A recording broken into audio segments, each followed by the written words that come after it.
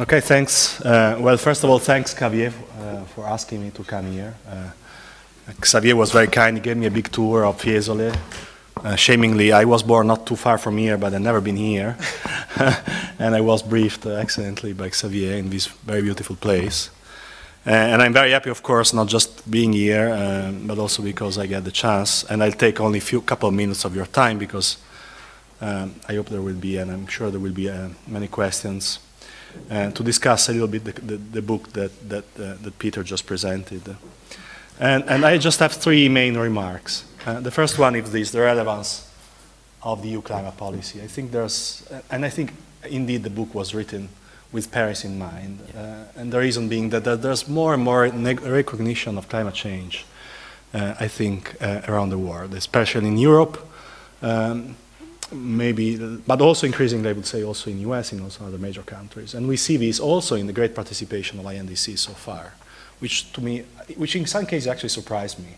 Yeah. I expected much less. Of course, this doesn't add up to what we should be doing in the first place if you really want to stabilize the climate. And there are issues about monitoring verification. Peter mentioned a lot of those. But still, it's quite remarkable, I think, that we got where we are.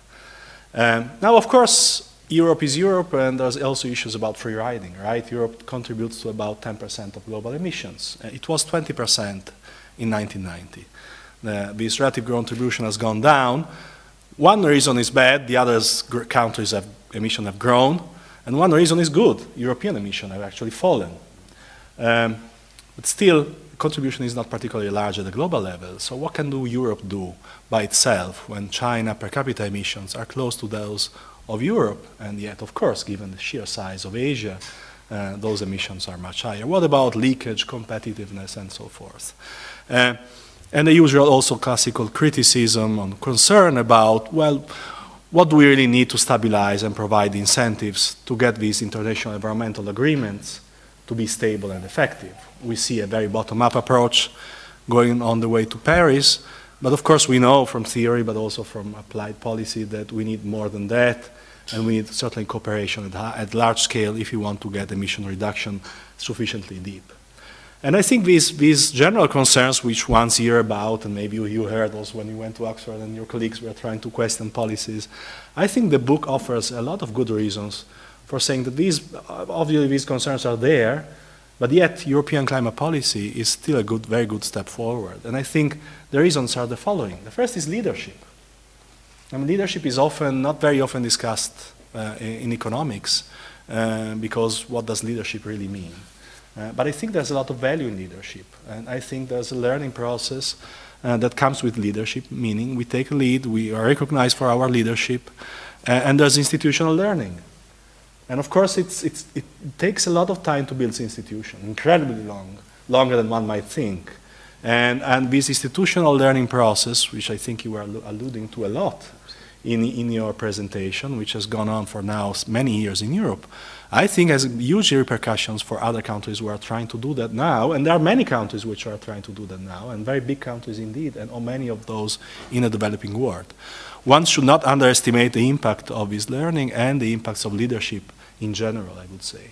And more generally, I think the repercussions for international climate policies are important. It's not just about leakage, about firms relocating. There's also positive spillovers and not necessarily only negative spillovers in terms of technological change, in terms of innovation market failure, which relate to knowledge creation and knowledge sharing, and not just, just the environment.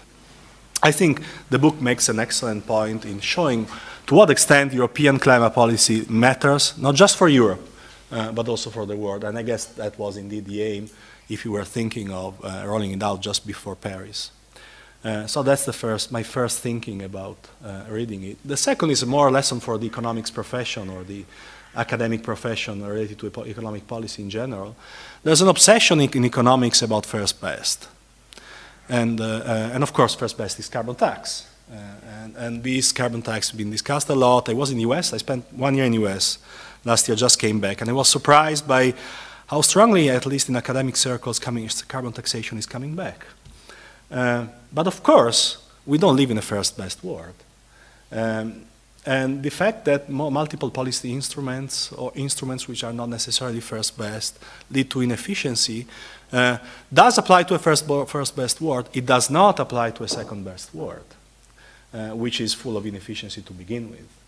And I think the obsession of the academic profession to focus on a single objective, optimization on a single dimension, has lost track and is not so relevant for policy when it comes to policy. And I think here the book makes an excellent point.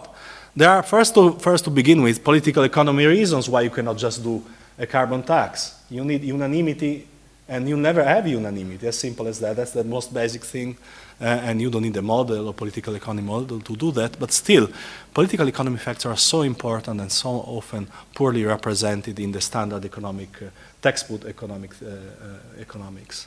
And then there are reality and also some economic rational, I would say. So it's just that this, what you call in the book, the jigsaw of policy approaches. You mentioned the 20-20-20. You mentioned this as a transition towards now a 2030 objective that is much more centered around emissions and is giving less focus maybe on renewables. We don't know exactly about efficiency. It might come back, and that's an important one, I believe. And I think there are economic rationales also for thinking about economic energy efficiency, to give you one example, and the importance of regulating economic energy efficiency, or the transportation sector, where you would get or achieve very little by means of a carbon taxation alone. Now, the other point, of course, which is very dear to since I do very similar work, is the relevance of rigorous methods and impact assessments and models used to do impact assessments. On this, we might need a little bit more transparency in how these models are built and used. But with that said, with that caveat said, I think they are incredibly useful. And the Commission has been doing an excellent job as putting out their impact assessment every time they legislate or they propose a policy. So that's my second takeaway. And then my third takeaway, since we are at the since we are in a university institute, is the quality of European management and the praise for the book. The book has been co-authored by 10 officials, and all of those have really a great track record in terms of postgraduate studies, higher education, many PhDs among them.